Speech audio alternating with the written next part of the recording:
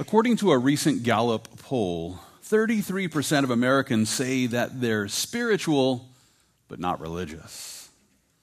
And according to the research, this group of people who claim to be spiritual but not religious, well, they come from different classes, different genders, they come from different ages and races and ethnicities.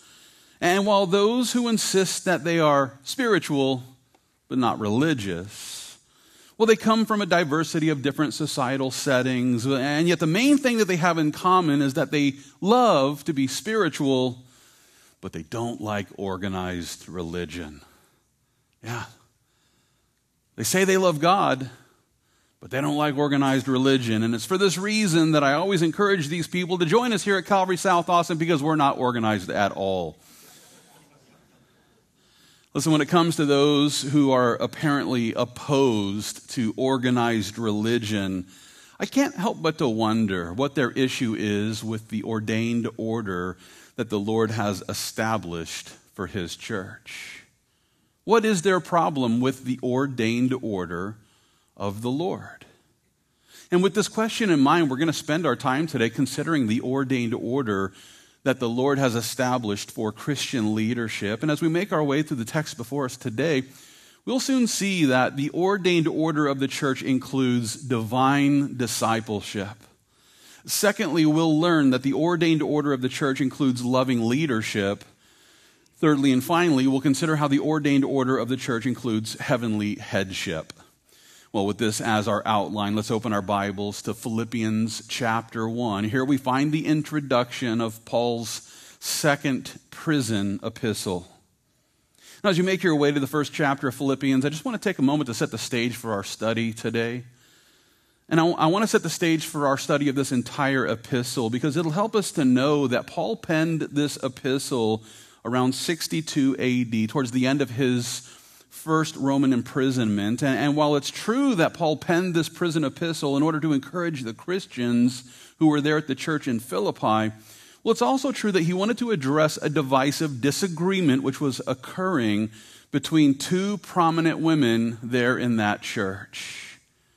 With this as the goal, Paul began this epistle by reminding his readers about the ordained order of leadership that the Lord has established for every Christian congregation. With this as the focus, let's begin our study of Philippians chapter 1. We'll begin reading, of course, there at verse 1. Here we read, Paul and Timothy, bondservants of Jesus Christ, to all the saints in Christ Jesus who are in Philippi, with the bishops and deacons, grace to you and peace from God our Father and the Lord Jesus Christ. Now, here in the first two verses of this book, we find Paul. He's preparing to address the division which was occurring at the church there in Philippi. As a matter of fact, when we get to the fourth chapter of this epistle, we'll find Paul. He's admonishing one lady named Euodia, and the other, her name was Syntyche, and he's admonishing them to be of the same mind in the Lord. In other words, he's basically saying, hey, ladies, stop arguing. Now, it's possible that these ladies were disagreeing about an important point of doctrine, like maybe women in leadership.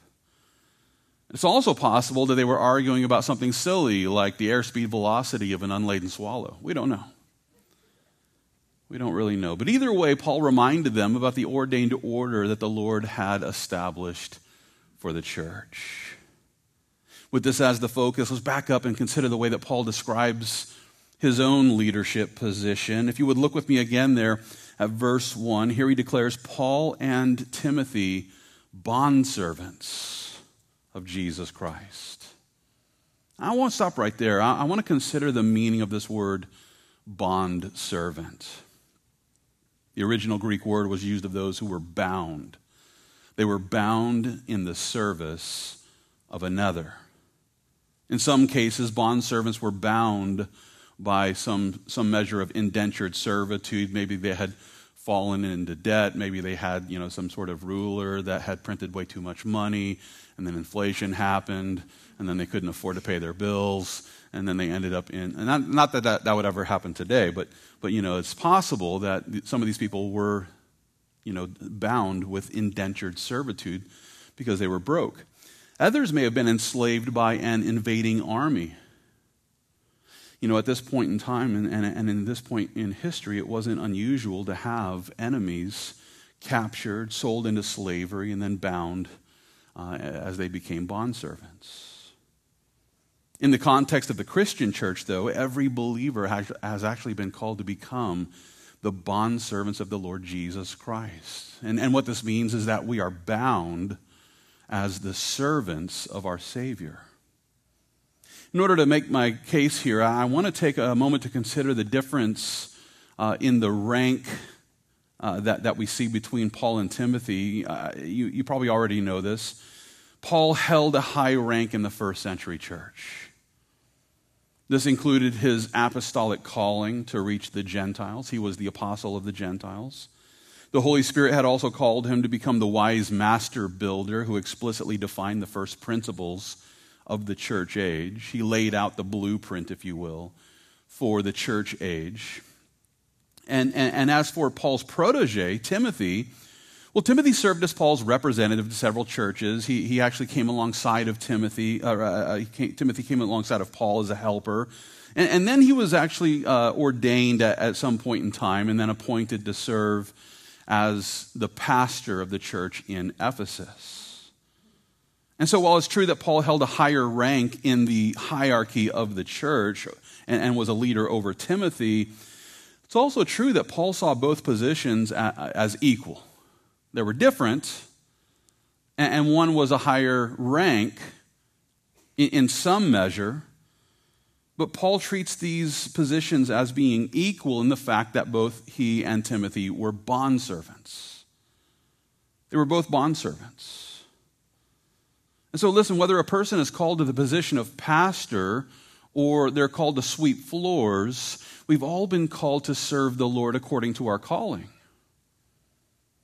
The elder and the new believer, they've both been called to become the bondservants of our Savior Jesus Christ. This is why I just don't really even prefer titles here in our church.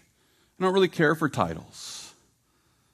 And the reason why is because titles, they highlight rank. And so I don't even care. Some people call me Pastor Bungie. Some people call me other things. As I always say, just don't call me late for dinner. But to me, titles don't matter, because we're all supposed to be bondservants of the Lord Jesus Christ. The question is, what is Jesus calling us to do?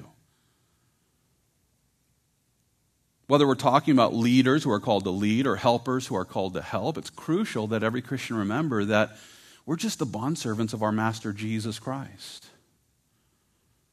And it's with this perspective that we're able to maintain the right heart as we set out to serve our Savior. And at the same time, it's also important for us to realize that we've all been called to take part in the discipleship process. To prove my point, let's consider the way that Paul explains this to a pastor named Titus. So hold your place here in the book of Philippians, and let's turn our Bibles to the pastoral epistle of Titus, and specifically Titus chapter 2.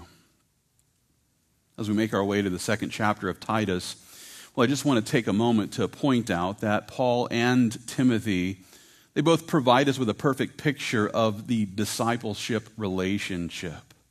And while it's true that they were both bondservants who were equal before the Lord, it's also true that Paul was the discipler in the relationship and Timothy was the one being discipled.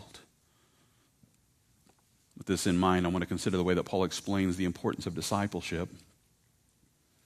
And he's explaining this to a pastor named Titus. And so look with me here at Titus chapter 2. We'll begin reading there at verse 1. Here Paul declares, "As for you, speak the things which are proper for sound doctrine, that the older men be sober, reverent, temperate, sound in faith, in love, in patience. The older women likewise, that they be reverent in behavior, not slanderers, not given to much wine, teachers of good things, that they admonish the young women to love their husbands, to love their children, to be discreet, chaste, homemakers, good, obedient to their own husbands, that the word of God may not be blasphemed. Likewise, exhort the young men to be sober-minded. In all things, showing yourself to be a pattern of good works. In doctrine, showing integrity, reverence, incorruptibility. Sound speech that cannot be condemned, that one who is an opponent may be ashamed, having nothing evil to say of you. Now, here in these verses, we find Paul encouraging Pastor Titus to make sure that the believers in his church were receiving the discipleship that they needed so that they could blossom into believers who were able to then go and disciple others. We must not fail to notice that Paul was directing Titus to make sure that the mature women there in the church were the ones discipling the younger women, and that the spiritually mature men were the ones discipling the younger men. And from this we can see then that Paul not only believed in the gender binary, but, he also provided us with a biblical basis for believing that discipleship should be gender specific.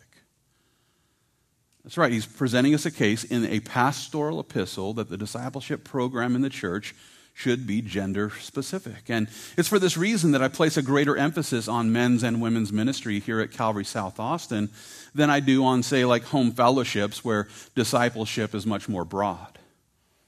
A lot of churches, just love the home fellowship discipleship program, and I'm not saying there is a problem with that. But for me, I see it spelled out plainly here in Titus chapter 2, that the more mature women are discipling the younger women, which is why I emphasize women's ministry. And that the more mature men are discipling the younger men, which is why I emphasize women's ministry. Listen, younger believers need to learn how to live in this world. They need to learn how to live a life that's pleasing to the Lord.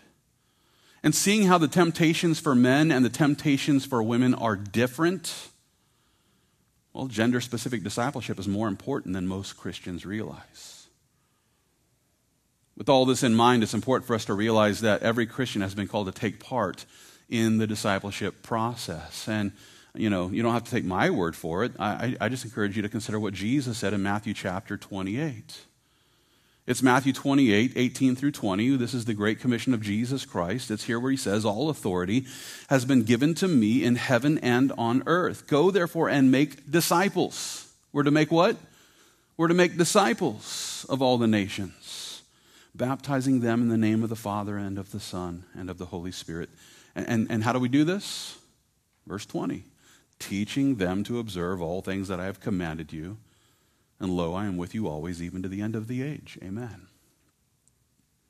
Christian, listen, every believer has been called to take part and engage in the discipleship process.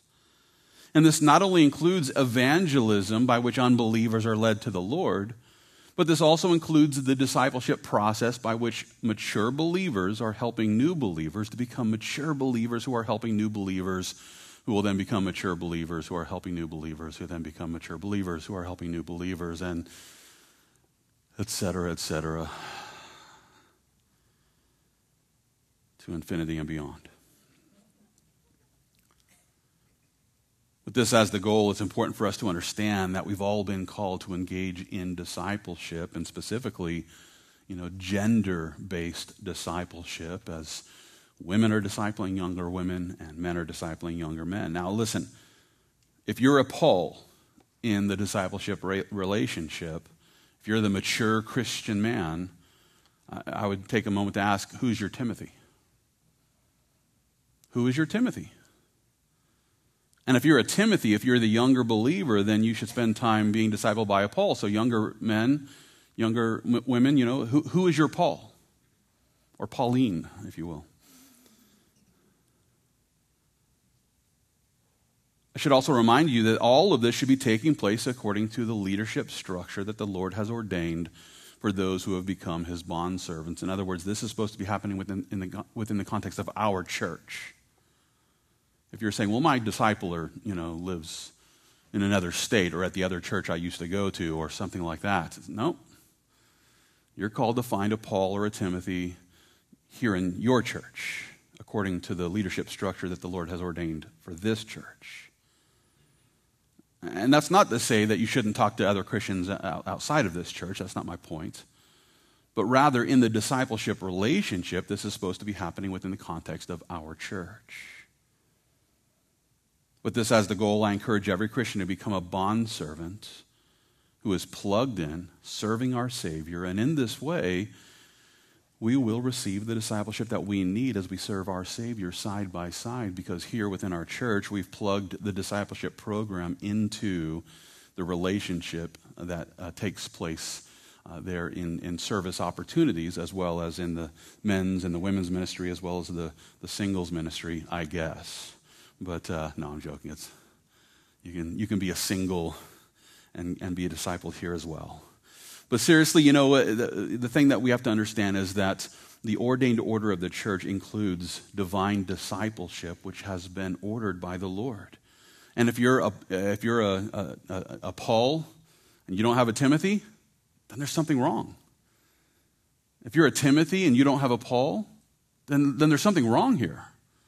You're not really engaging in the discipleship process, and you should be, because the ordained order of the church includes divine discipleship. Not only that, but the ordained order of the church also includes loving leadership. And to explain what I mean by this, let's turn back to Philippians chapter 1. It's here in the beginning of this epistle where we find Paul. He's now elaborating upon the ordained order of the church. And if you would look with me, beginning again at verse 1, here we read, Paul and Timothy, bondservants of Jesus Christ, to all the saints in Christ Jesus who are in Philippi, with the bishops and deacons. Now here in these verses we find Paul, he's referring to all the saints there at the church in Philippi.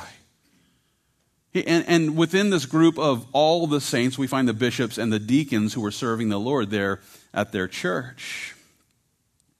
Now, in order to understand the ordained order of the church, I want to take a few minutes to consider the leadership hierarchy that the Lord established there at the church in Philippi. And with this as the goal, let's take some time to define the differences between saints, bishops, and deacons.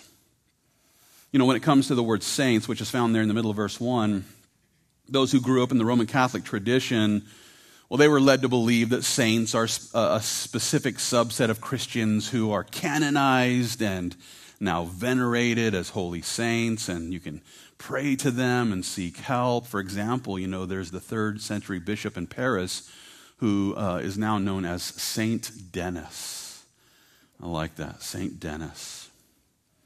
It was after being imprisoned by the pagans there in Paris, he was beheaded. And according to tradition, his body then picked up his own head, and the head started preaching a sermon before it then dropped down dead with its final breath, I guess. But it's for this reason that he became known as the patron saint of headaches. And so if you have a headache this morning, you might ask for help from Saint Denis. There's also Saint Polycarp of Smyrna. He's the patron saint of dysentery. Now, if you're wondering why? Well, Polycarp was a man whose ministry was in an area of the world which was known for this bacterial infection that would cause dysentery. So yeah, you got to have a patron saint of dysentery, and who better than Polycarp of Smyrna? But my personal favorite is Saint Drago. And Saint Drago has come to be known as the patron saint of unattractive people. I pray to him daily. But listen, when he was 18 years old, he disposed himself of all property and became a pilgrim for the sake of the gospel. And it was during his pilgrimage, that's when he was stricken with disease that caused gross deformities. And it's for this reason that St. Drago, the pilgrim, became the patron saint of unattractive people. So God bless him. But listen, if you were raised to believe that these saints can somehow help us, maybe you're unattractive and you're just praying every day that you would just be more attractive. Listen, try TikTok filters. They're amazing. But answer to prayer. But listen, it's important to understand that Paul wasn't using the word saints in these ways.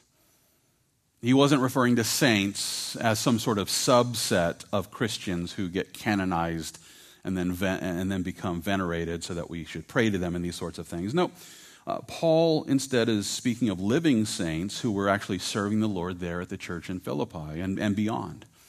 And just to be clear, the word saint found there in verse 1 was rendered from a Greek word which was used of those who were set apart for God to be, as it were, exclusively his. And, well, this should just be true of all of us. Every born-again believer ought to be a saint, set apart for serving the Lord. At the same time, we haven't been called to all become bishops. We've all been called to become saints, but we all haven't been called to become bishops. And with this in mind, let's take another look there at verse 1. Here, Paul declares Paul and Timothy, bondservants of Jesus Christ, to all the saints in Christ Jesus who are in Philippi, with the bishops and deacons. Now, that word bishops, it's translated from a Greek word which means overseer. This is the same Greek word that Paul used when he referred to the pastors there in Ephesus as overseers or bishops. And in that text, we see that the overseers or the bishops are called to shepherd the church of God, which he purchased with his own blood. What this means is that the title bishop is synonymous with the title pastor or shepherd. The title bishop was initially used in reference to the primary officer or pastor of a local church. We also find the Apostle Peter applying this word to the elders who were called to shepherd the flock. And here's how Peter put it in 1 Peter chapter 5. It's verses 1 through 4 where Peter declares, "The elders who are among you I exhort, I who am a fellow elder and witness of the sufferings of Christ and also a partaker of the glory that will be revealed, shepherd the flock of God which is among you, serving as overseers, not by compulsion, but willingly, not for dishonest gain, but eagerly, nor as being lords over those entrusted to you, but being examples to the flock. And then when the chief shepherd appears, you will receive the crown of glory that does not fade away." Now, here in these verses, we find the Apostle Peter, he's equating the terms elder, shepherd, and overseer or bishop. I like the way that Dr. Dale Robbins explains this. He declares, and I quote here, "The terms elder, bishop, and pastor are generally used interchangeably in the New Testament, although elder primarily refers to the person, while bishop or pastor deals with their office." More simply put, the Lord, it has called some to become elders who serve in the office of bishop as they act as overseers to shepherd or pastor the flock. And, as the bishop of this church, I just want you to understand that I'm expecting everyone now to call me Bishop Bungie. But seriously, as the bishop of this church, I've been called to pastor and shepherd the flock here with orderly oversight. That's my calling here. And as we consider the pastoral position of bishop, well, we should take a moment to ask, can anyone become a bishop? We're all called to be saints. We should all be bondservants. But can we all become bishops? Well, in order to answer this question, I want to consider the qualifications that Paul presented to Pastor Timothy. And so hold your place here in Philippians, and let's turn in our Bibles to the pastoral epistle that was sent to Pastor Timothy. If you would, let's turn to 1 Timothy chapter 3. And as you make your way to the 3rd chapter of 1 Timothy, I just want to take a moment to point out that the ordination of a pastor, it doesn't come from a seminary.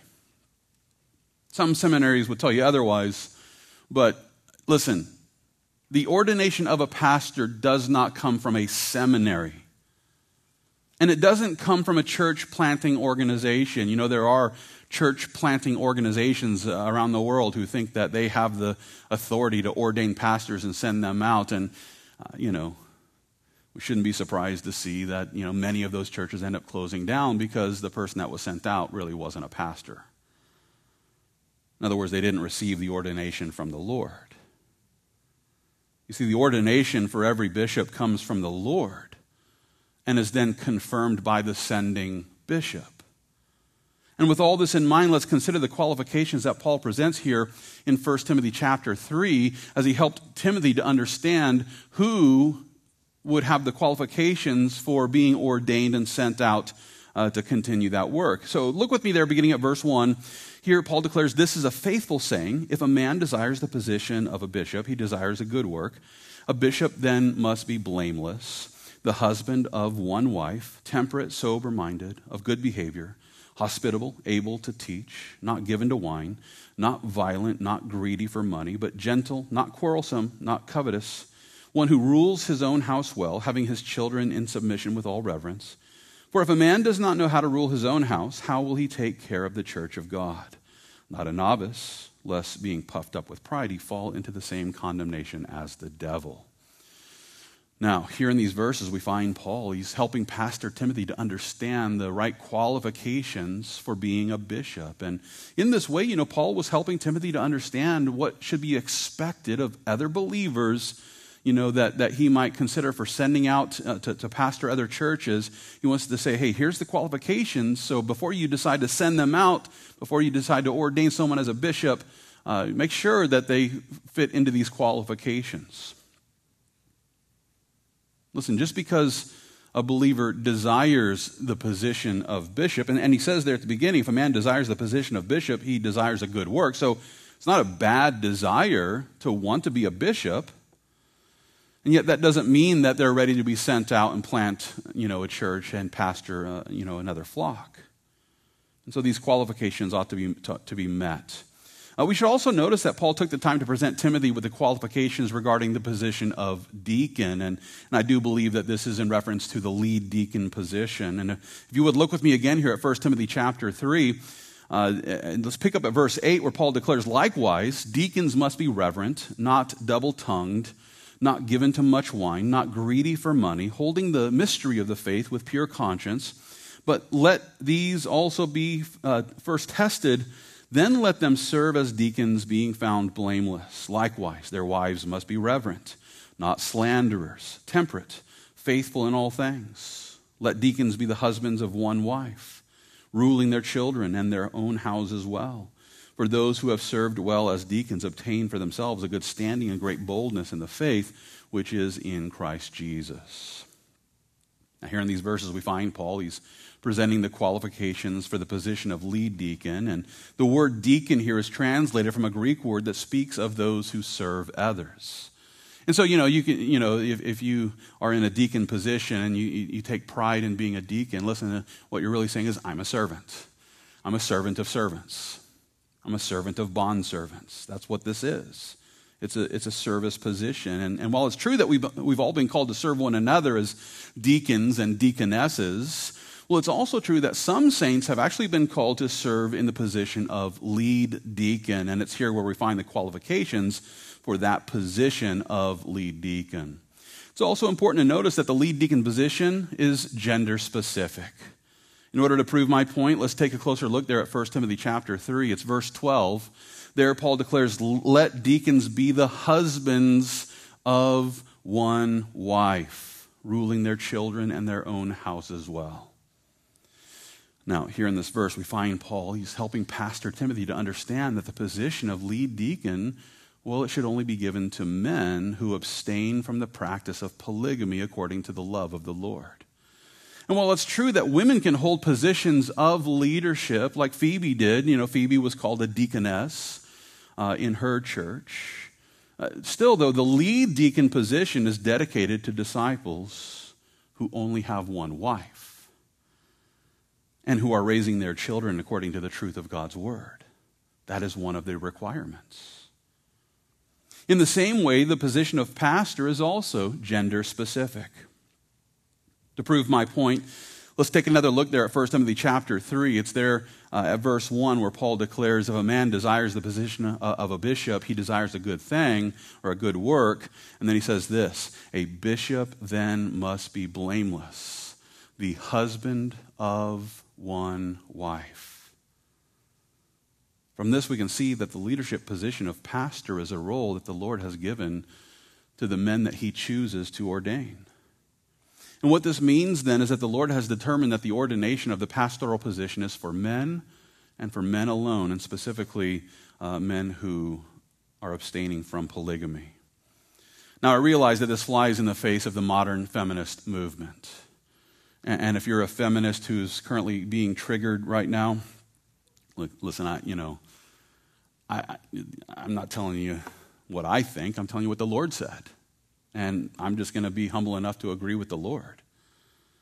I'm also aware of the fact that there are many Christians who insist that, well, this was just a cultural concept there in Ephesus. Timothy was pastoring the church in Ephesus, and so based on the culture, that was true for them there in the first century, but it no longer applies to us now. This no longer applies to us in the 21st century, is what many will say. And yet what they're failing to realize is that the previous chapter proves them wrong. As a matter of fact, it's in 1 Timothy chapter 2, it's verses 11 through 14, where Paul declares, "Let a woman learn in silence with all submission. And I do not permit a woman to teach or to have authority over a man, but to be in silence.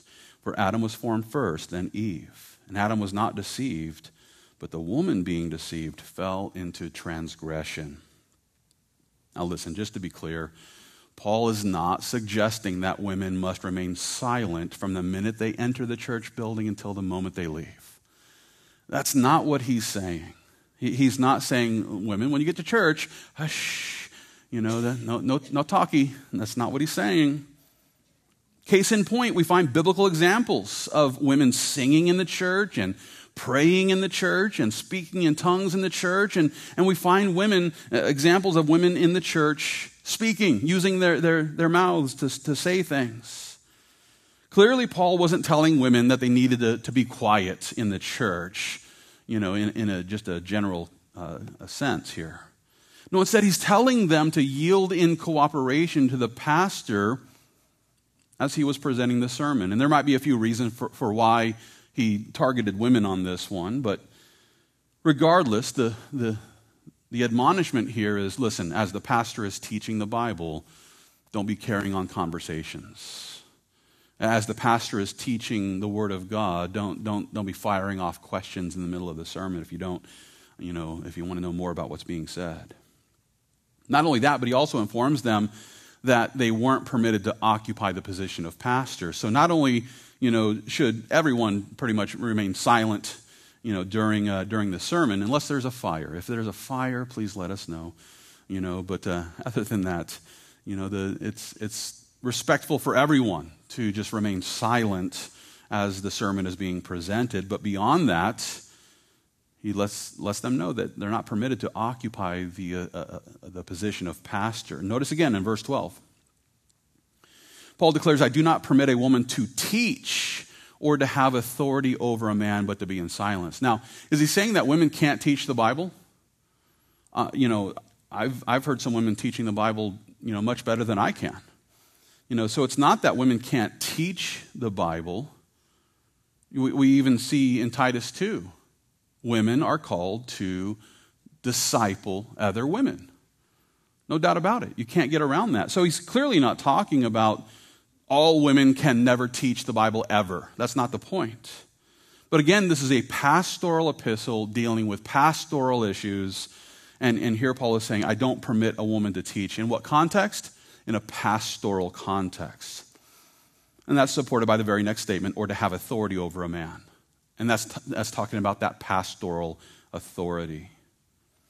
Timothy is a pastoral epistle written to a pastor for the purpose of understanding pastoring the church. And in that context, women are not to teach or to take authority, the authority of the pastor. That being the case, we should ask then, was this a cultural norm?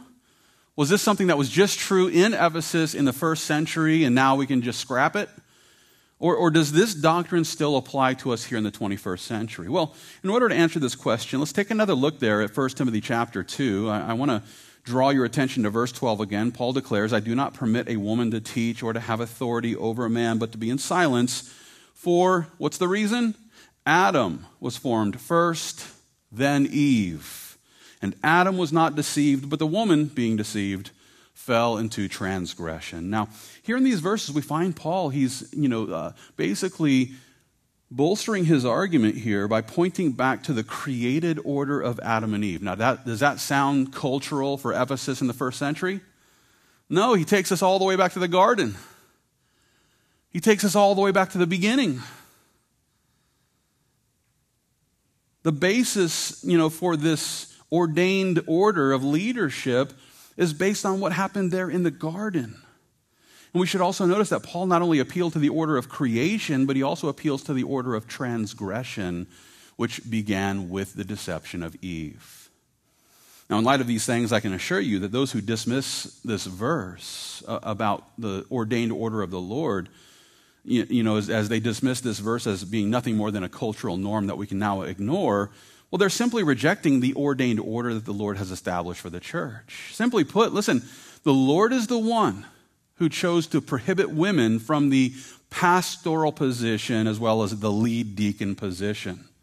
The Lord is the one who has given this prohibition within the ordained order of the church. At the same time, the Lord has called Christian women to serve.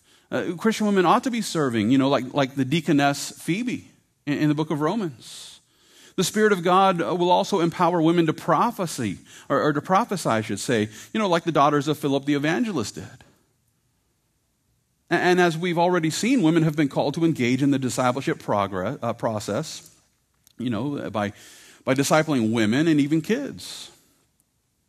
And as we consider all of the ministerial opportunities that women are able to engage in, I still realize that there will be those who think that this is very unloving, that this is offensive to place pastoral prohibitions on women.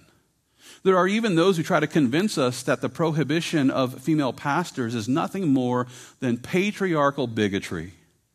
Yeah, like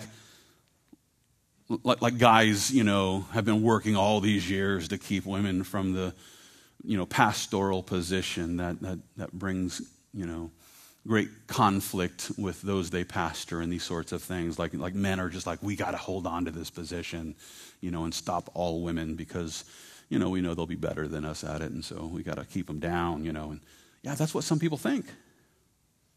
What these people fail to realize is that they're taking issue with the ordained order of the one who actually created the church. Listen, if you create something and then you take that and say, okay, this is how it's supposed to work. I'm the creator, I'm going to tell you how it's supposed to work, right? And then everybody else says, nah, don't listen to the creator of that thing. Let's use it in other ways. Let's do it in a different fashion here. It's not a good idea. The people who argue against this are taking issue with the orders of the one who created the church. Not only that, but they're taking issue with the holy word of God. The word of God says what it says. And we ought to line up with it. And that being the case, I invite every Christian to remember that we don't know better than God. We might think we do. But I'm here to tell you, feminists don't know better than God. At the same time, I also encourage you to realize that this doctrine is not unloving. It's very loving if you understand the mind and the will of God.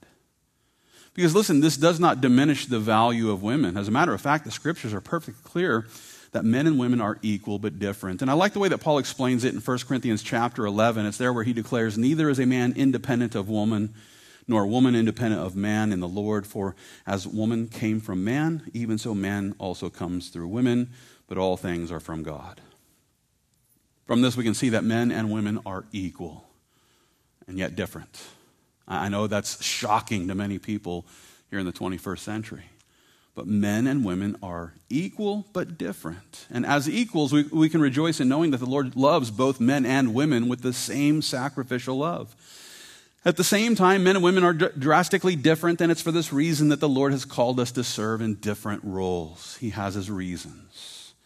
And if you think that this is unfair or unloving, then we should consider the way that the triune God includes three distinct persons who are equal and yet have different callings. This brings us to our third and final point because, listen, the ordained order of the church not only includes divine discipleship and loving leadership, but the ordained order of the church also includes a heavenly headship. And to explain what I mean, let's make our way back now to Philippians chapter 1.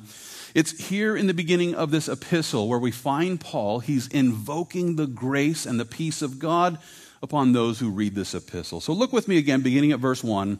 Here we read, Paul and Timothy, bondservants of Jesus Christ, to all the saints in Christ Jesus who are in Philippi, with the bishops and deacons.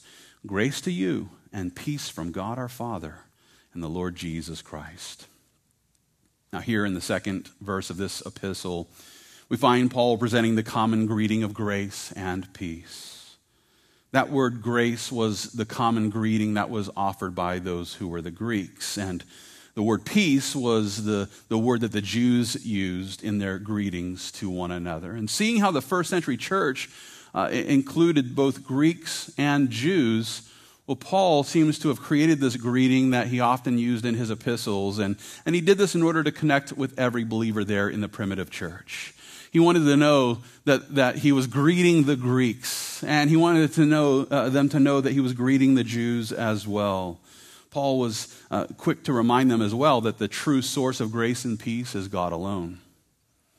As a matter of fact, look with me again there at verse 2.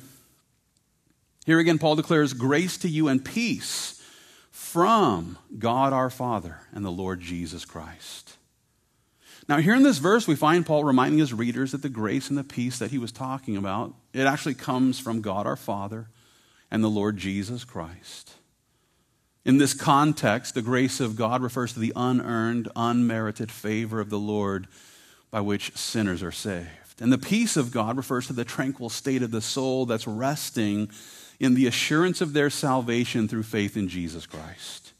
And I have no doubt that Paul truly wanted those who were reading this epistle to enjoy the grace and the peace of God, especially those who were, in this church even dividing over some sort of contentious issue at that point in time. At the same time, though, listen, it's also important for us to realize that the grace and the peace of God is available to sinners like us because the Logos of the Lord agreed to submit himself to the will of God the Father. Just to be clear, I should take a moment to remind you that the deity of the Lord Jesus Christ is the infinite Logos of God. And what this means then is that the Logos of the Lord Jesus is co-equal with God the Father and with the Spirit of God. What this means then is that the Logos of the Lord Jesus, he agreed to humble himself by taking on the form of a bondservant so that he could come and present himself as a substitutionary sacrifice for our sins.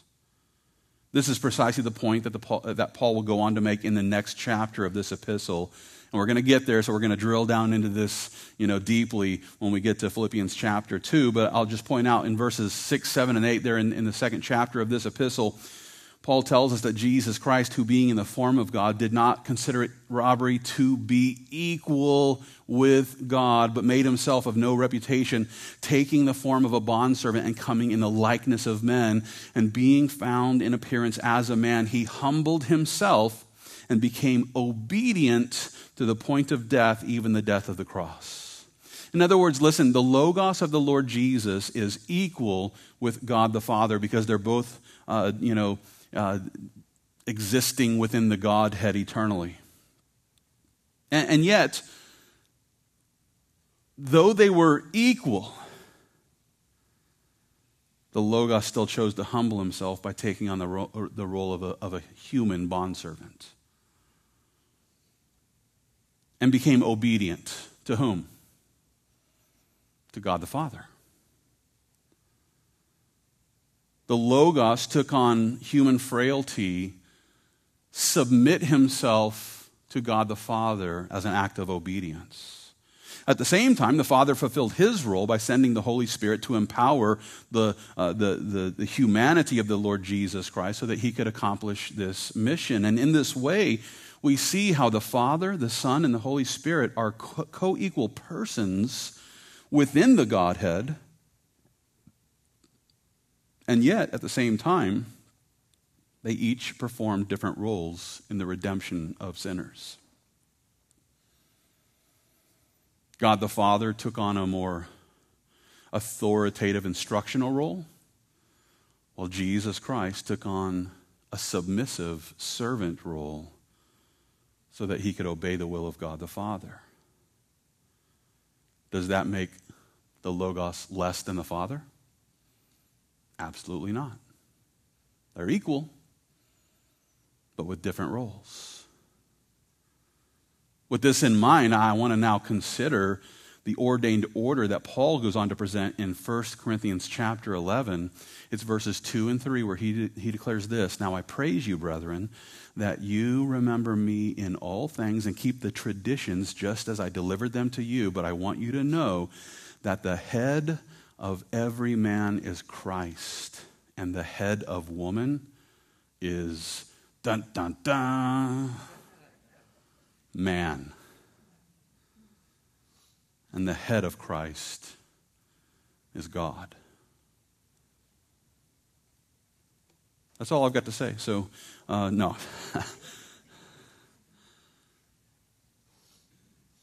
Here's an ordained headship that begins with God the Father. And in the context of the creation and even the church, God the Father is the head of Christ. Does that mean Christ is less than? Nope. It's just the ordained order. God the Father is the head of Christ, and he sent Christ to become the head of man. And then he sent man to become the head of woman, which was established there in the Garden of Eden. Now, this is not to suggest that every man can take authority over every woman. Nope. Remember, wives have been called to submit to their own husbands. So ladies, you don't need to go submitting to someone else's husband or some single dude or something like that. You've been called to submit to the headship of your husband. And this submission is not like a child to his parents, but rather it's a yielded cooperation working together under the headship of Christ Jesus.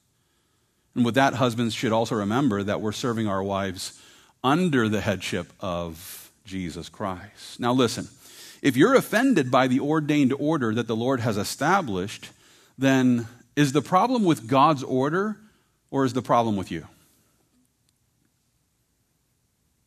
Are you going to accuse God of getting it wrong in this ordained order?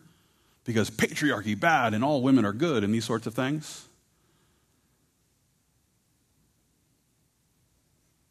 I don't know better than God. I know you don't know better than God. So why don't we just submit to God? Why is it so hard to accept his ordained order? Well, because, it's just hard to submit, isn't it?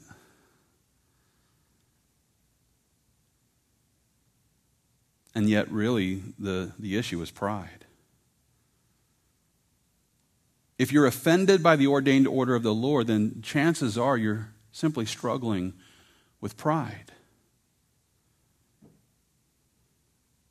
And with that, I want to consider something that Peter wrote. It's again in 1 Peter chapter 5. There he declares, "The elders who are among you, I exhort, I who am a fellow elder and a witness of the sufferings of Christ, and also a partaker of the glory that will be revealed, shepherd the flock of God which is among you, serving as overseers, not by compulsion, but willingly, not for dishonest gain, but eagerly, nor as being lords over those entrusted to you, but being examples to the flock. And when the chief shepherd appears, you will receive the crown of glory that does not fade away. Likewise, you younger people, submit yourselves to your elders." Yes, all of you be submissive to one another and be clothed with humility. God resists the proud, but gives grace to the humble. Christian, listen, we've all been called to become humble bondservants who are living in submission to the ordained order which has been established by the chief shepherd, Jesus Christ. And much like the Lord Jesus, who humbly submit himself to the will of his heavenly Father, we've been called to submit ourselves to the leadership hierarchies that the Lord has established here in the church as well as at home. And as we humbly embrace the heavenly headship that the Lord has established here on the earth, well, we'll enjoy the grace and the peace that the Lord pours out on those who trust him. If you're constantly fighting against this ordained order, you're not going to have peace in your heart. But those who will simply submit to the ordained order of the Lord will enjoy both grace and peace. Now, as we begin to wrap up this study, I encourage you to remember that the ordained order of the Lord is perfect. Because everything the Lord does is perfect. And while I can't sit up here and tell you why he made man head of women, that sort of thing, I don't get it. I know many women much smarter than me, much, more brilliant than me, and all, I don't know why God did it this way, but he did. And it's perfect. Therefore, those who want to become mature believers, who are growing in the grace and the peace of God, we should first make sure that we're just simply and humbly submitting to the order that the Lord has ordained. And just to be clear, it'll help us to remember that the ordained order of the church includes the divine discipleship that occurs when older believers disciple younger believers with gender-specific instructions. The ordained order of the church also includes loving leadership, which begins with godly men who are ordained to oversee the flocks of the Lord. And finally, the ordained order of the church includes the heavenly headship that God the Father has ordained through the submissive obedience of our Savior Jesus Christ. And with all this as just gospel truth, I encourage you to remember that every believer has been called to comply. Every believer has been called to become compliant Christians who are submitting to the ordained order that has been established by our Savior Jesus. And so rather than wrestling with God about the roles that you haven't been called to fulfill, why not focus that energy on answering the call that you have? Rather than looking at a position that God is not calling you to and getting upset, why not figure out what is God calling you to? How does he want you to be a bondservant in the church today? And with this as the focus, let's pray for the Holy Spirit to help us to fulfill the role that we're actually called to accomplish. And in this way, we will become those obedient saints who are resting in the grace and the peace of God, and all according to his ordained order. Let's pray. Lord Jesus,